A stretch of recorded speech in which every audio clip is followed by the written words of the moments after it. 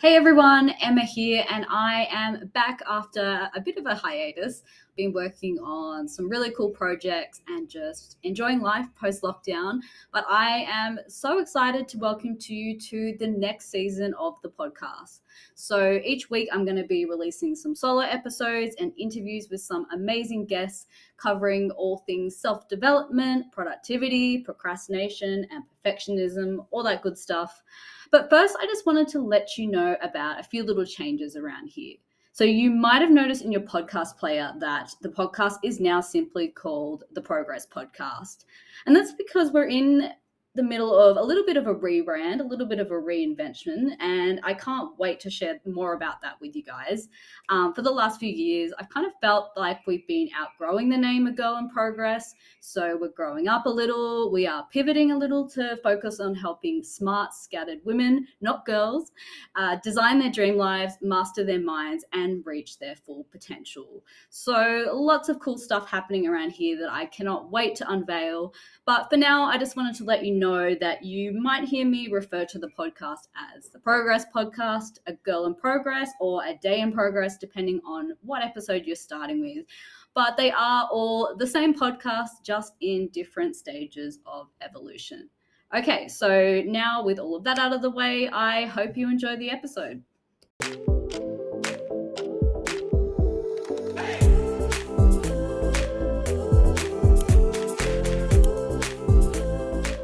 So I was recently diagnosed with ADHD at the age of 29.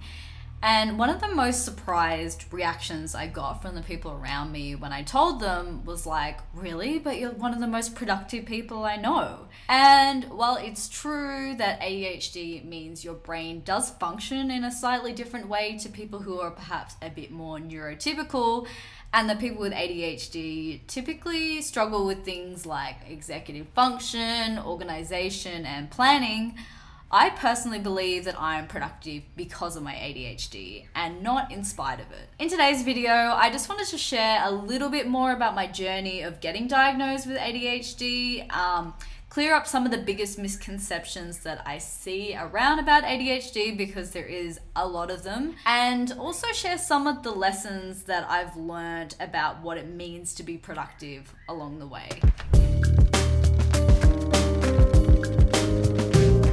First thing I want to talk about is what actually is ADHD, because although I know it's starting to be talked about a bit more in mainstream media, especially on TikTok, which is awesome, I think there's still a bit of a misconception, or people associate it with that naughty, disruptive boy throwing pencils around the classroom. ADHD stands for Attention Deficit Hyperactivity Disorder. And it's a neurodevelopmental disorder that normally starts in childhood. Actually, I think it has to have started in childhood for you to be diagnosed with it, but it often persists well into adulthood. It's not a mental illness per se. I think that is one big misconception about it, but it is pretty common for it to be comorbid with some things that are mental illnesses like anxiety, borderline personality disorder, and OCD, especially when it slips under the radar and doesn't get diagnosed as a child. Scientists can't say conclusively yet what actually causes ADHD. They do know that it's due to differences in the anatomy and the function of the brain, and that it is highly genetic. So it has about 75% heritability. Just for reference, height is about 95% heritable, and intelligence is only about 55% heritable.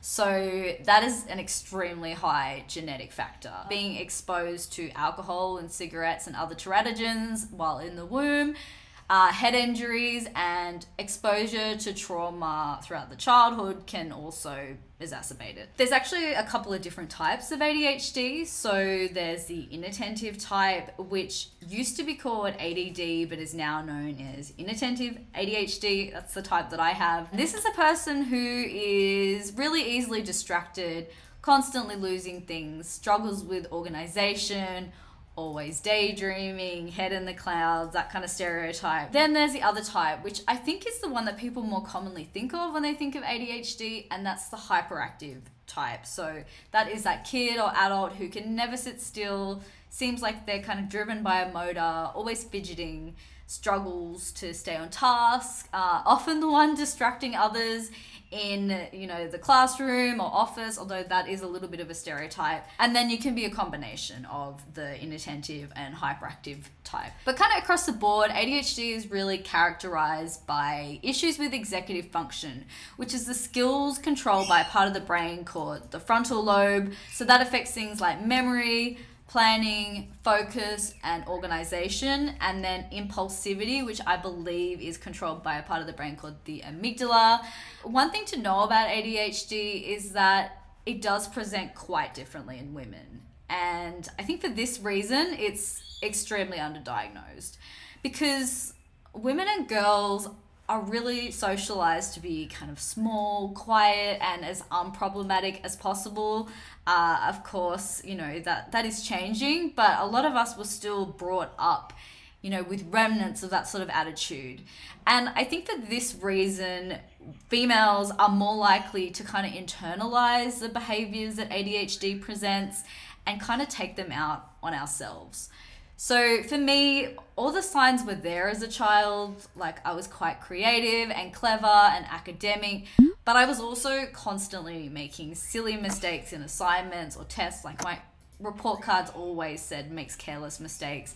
I was always losing things. I mean, I still am. I've gotten a lot better with it. And leaving fruit to rot at the bottom of my school bags, which my mom was not very impressed by. Due to a few life experiences, like being bullied at school, I kind of retreated inwards a bit. And because I had pretty high standards for myself, my parents had high standards for me, and I think I just subconsciously thought, I just need to be better. I just need to try harder than other people, even when my brain doesn't seem to want to cooperate. And I did. And my ADHD, I think it really sort of manifested in perfectionism and people pleasing. So by the time I was diagnosed, I was already obsessed with productivity. So I was writing about it, talking about it, coaching on it to my clients. And that was because I'd already spent years crafting an approach that worked for me personally, in terms of not only filling in some of those gaps in the focus and attention that I had, but also making the most of some of those superpowers that I now realize were related to my ADHD. In this video, I wanted to share 4 of the most powerful lessons that ADHD has taught me about productivity. Whether you have ADHD, you think you might have ADHD, but you haven't been formally diagnosed, or you don't have ADHD, but you still struggle with focus and motivation because you have a normal human brain. I think these are things that can really help all of us get more done efficiently in less time. Lesson number 1 is that hyperfocus is a superpower. You might call it tunnel vision, you might call it getting lost down the rabbit hole, but essentially it's an ability to get so deeply absorbed in what you're doing that you forget to do all the other things and you completely lose track of time, which is referred to as time blindness in the ADHD world. I mean, the problem with that is, especially when you're undiagnosed, is that it often involves getting super absorbed in the wrong thing. So the opposite of what you're actually meant to be doing. The other thing about ADHD that's quite common, as well as, you know, other types of neurodiversity like autism spectrum disorder, is that we tend to have a really specific niche interests that we could easily research or talk about for hours. So for me, it's like been stuff like conspiracy theories and ghosts and history. And have I told you about my theory about how aliens are actually just time travelers from the future? When people with ADHD get in the zone with something that we're interested about, we can easily stay there for hours. And that's essentially like the flow state, which is kind of the holy grail of productivity, where you're completely focused on what you're doing. I find that now that I'm medicated for ADHD, I'm still able to hyper focus and get a lot done in short amounts of time. But I'm actually more likely to zone in on the right thing, like the thing I'm meant to be doing. Whereas before, it kind of had to be either something I was really interested in, or I had to have like a ridiculous deadline, like, you know, the next hour or the next day to keep me on track. Which brings me to my next point. Deadlines are everything. do not underestimate the power of a good deadline. So while I think that being reliant on external deadlines is something that most people with ADHD know about themselves, it's definitely not something that's exclusive only to people with ADHD. I think the difference is that people who have been dealing with ADHD for a long time tend to know that if they don't have an external deadline, they need to give themselves one, like whether it's giving themselves a fake deadline with some consequences attached to it, or getting a friend or a mentor or a coach to check in with them and keep them accountable. They tend to have strategies for incorporating those deadlines when there isn't otherwise one. And I'm going to be sharing some specific strategies on how to do that in future videos. Lesson number 3 is there's magic in the messy. So one thing I've noticed in people with ADHD, I actually have quite a few friends with ADHD. I don't know if we're all just like attracted to each other's chaotic energy. They are great at finding creative, innovative, and like, to be honest, sometimes kind of lazy in the most brilliant way, solutions to things that people who are otherwise, more neurotypical might never even think of.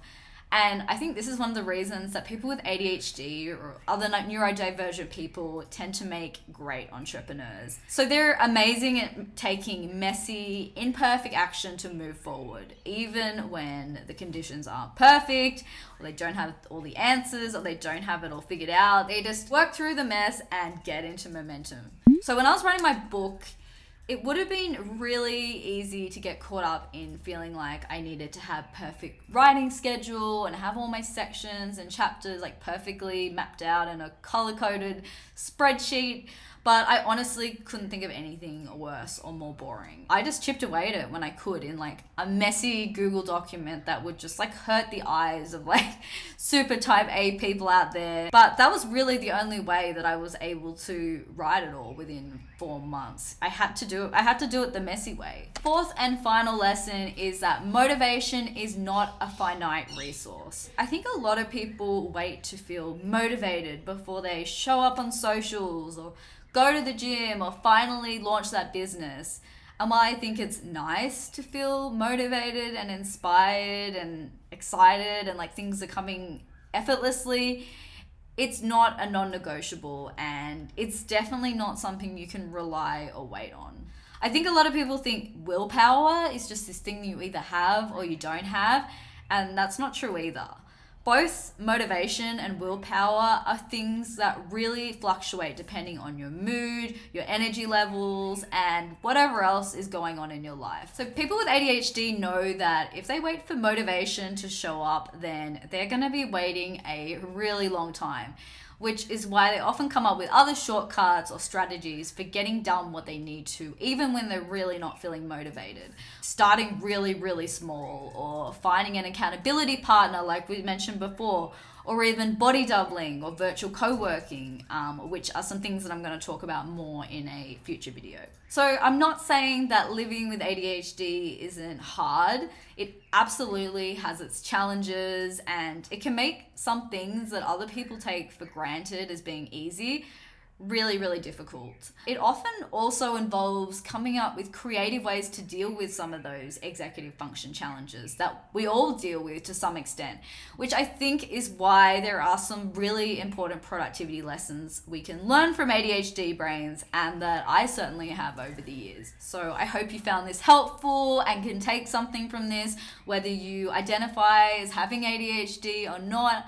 I'm looking forward to making more videos on this topic because I think it's something we need to talk about more. And I'm also seeing more and more women getting diagnosed finally later in life and finally getting some of those answers, which I think is amazing. So I'm going to be diving more into my journey with that, like I mentioned, and also sharing some other more non-conventional productivity tips in some later videos. Until then, I would love it if you could like and subscribe if you took something from this video, and I will see you next time.